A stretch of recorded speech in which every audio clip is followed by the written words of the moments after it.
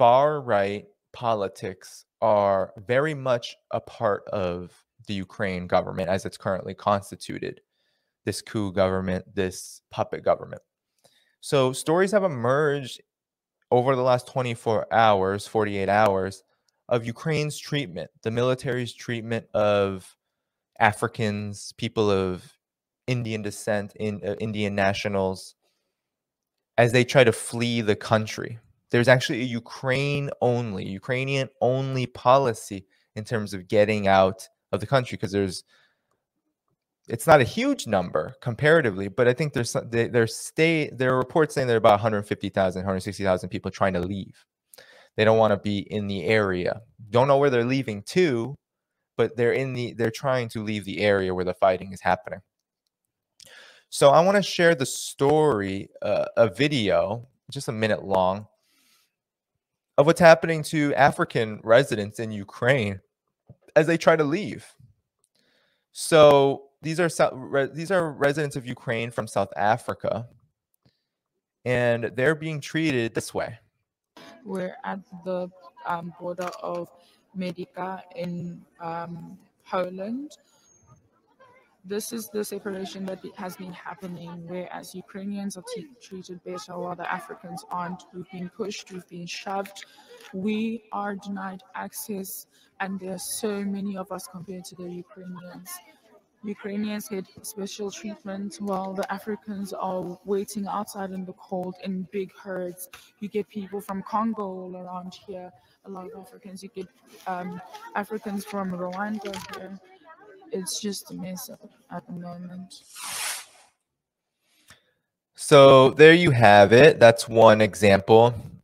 And actually, Business Insider did an article that I'm going to share here quickly about this as well. Sometimes Business Insider will do some okay reporting. I actually appreciate them using my statement as is. So here we go. African students fleeing the Russian invasion. I wouldn't use those terms, but the operation. Say they have been prevented from crossing to Poland due to Ukrainians' first policy. Thousands of African students in Ukraine found themselves trapped following Russia's intervention. Some have said they've been discriminated against as they try to flee. They say they've been prevented from crossing the border as Ukrainian authorities prioritize Ukrainian people. So that's the reports that are coming out, that thousands of African students live in Ukraine to study medicine and other fields at more affordable prices. And a student in Ukraine, Corinne Sky, who helped coordinate escape routes for hundreds of African students trapped in the country, told Insider that some have struggled to get on buses heading to the border. Some people have gone to get the buses, but they're not allowing Black people basically on the buses. They're prioritizing Ukrainians. That's what they say. One African student who reached the Ukraine-Poland border wrote on Twitter that Ukrainian police and army were refusing to let Africans cross. Watch how they are threatening to shoot us, they say. So let's watch this video.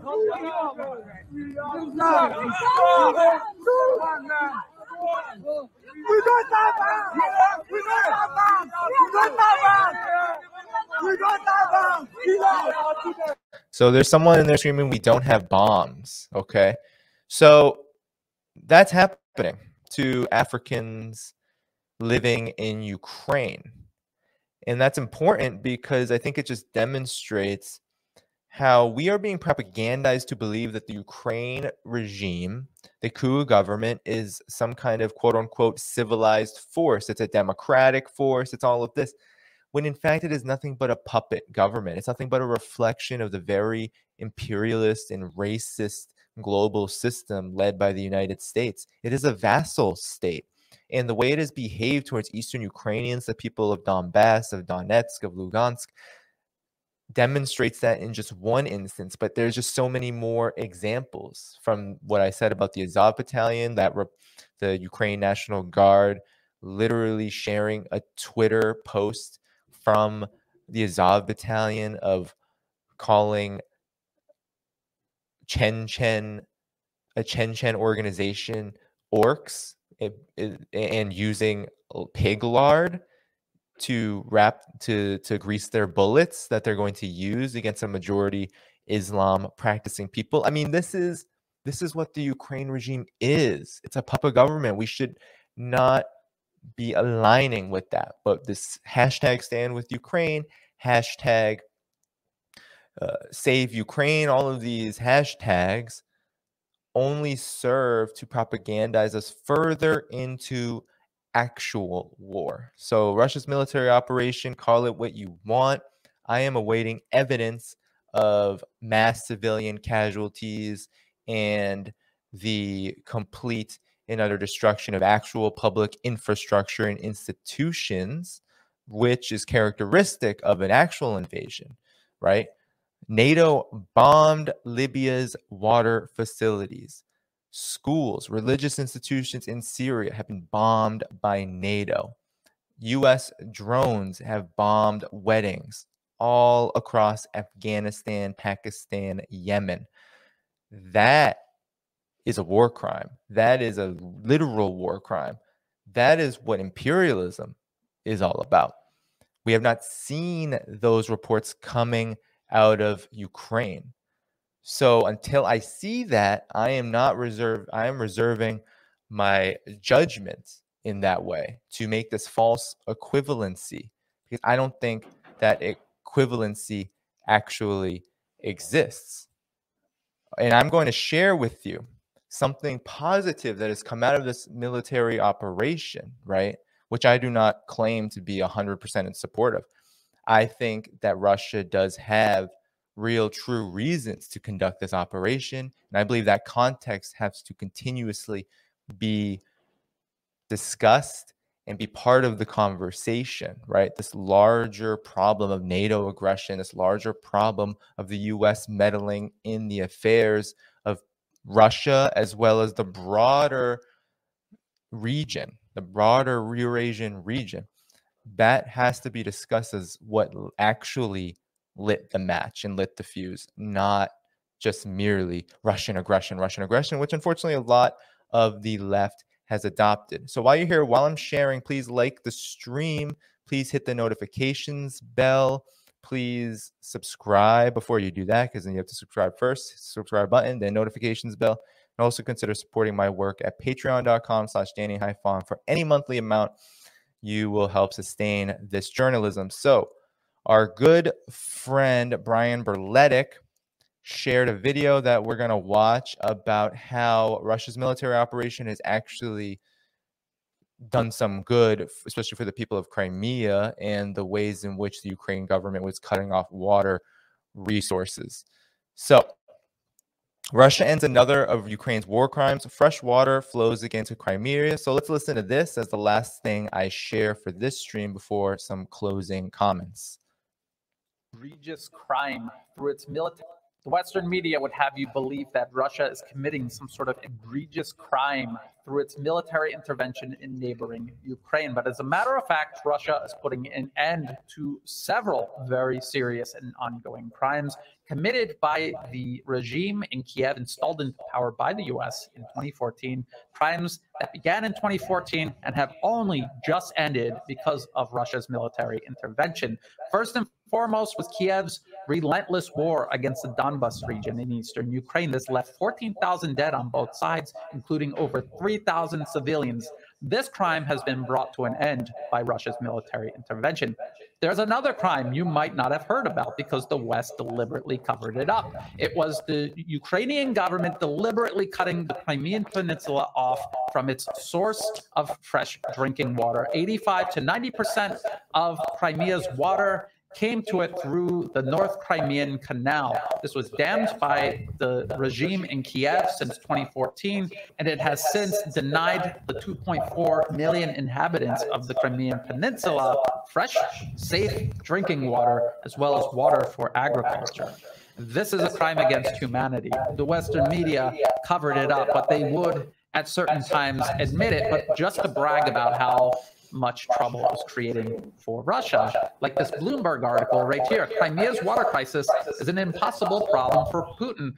Well, I guess not, because this is the Russian military blowing that dam up. and once again allowing fresh water to flow to the 2.4 million inhabitants of the Crimean Peninsula. This is another crime against humanity carried out by the Western-backed regime in Kiev that Russia's military intervention has brought to an end, and one you will not hear mentioned in the Western media as they continue trying to bolster support for a government that has done so much damage to its own people and to its neighbors. All right. So there you have it. Brian Berletic says it straight, sets us all straight.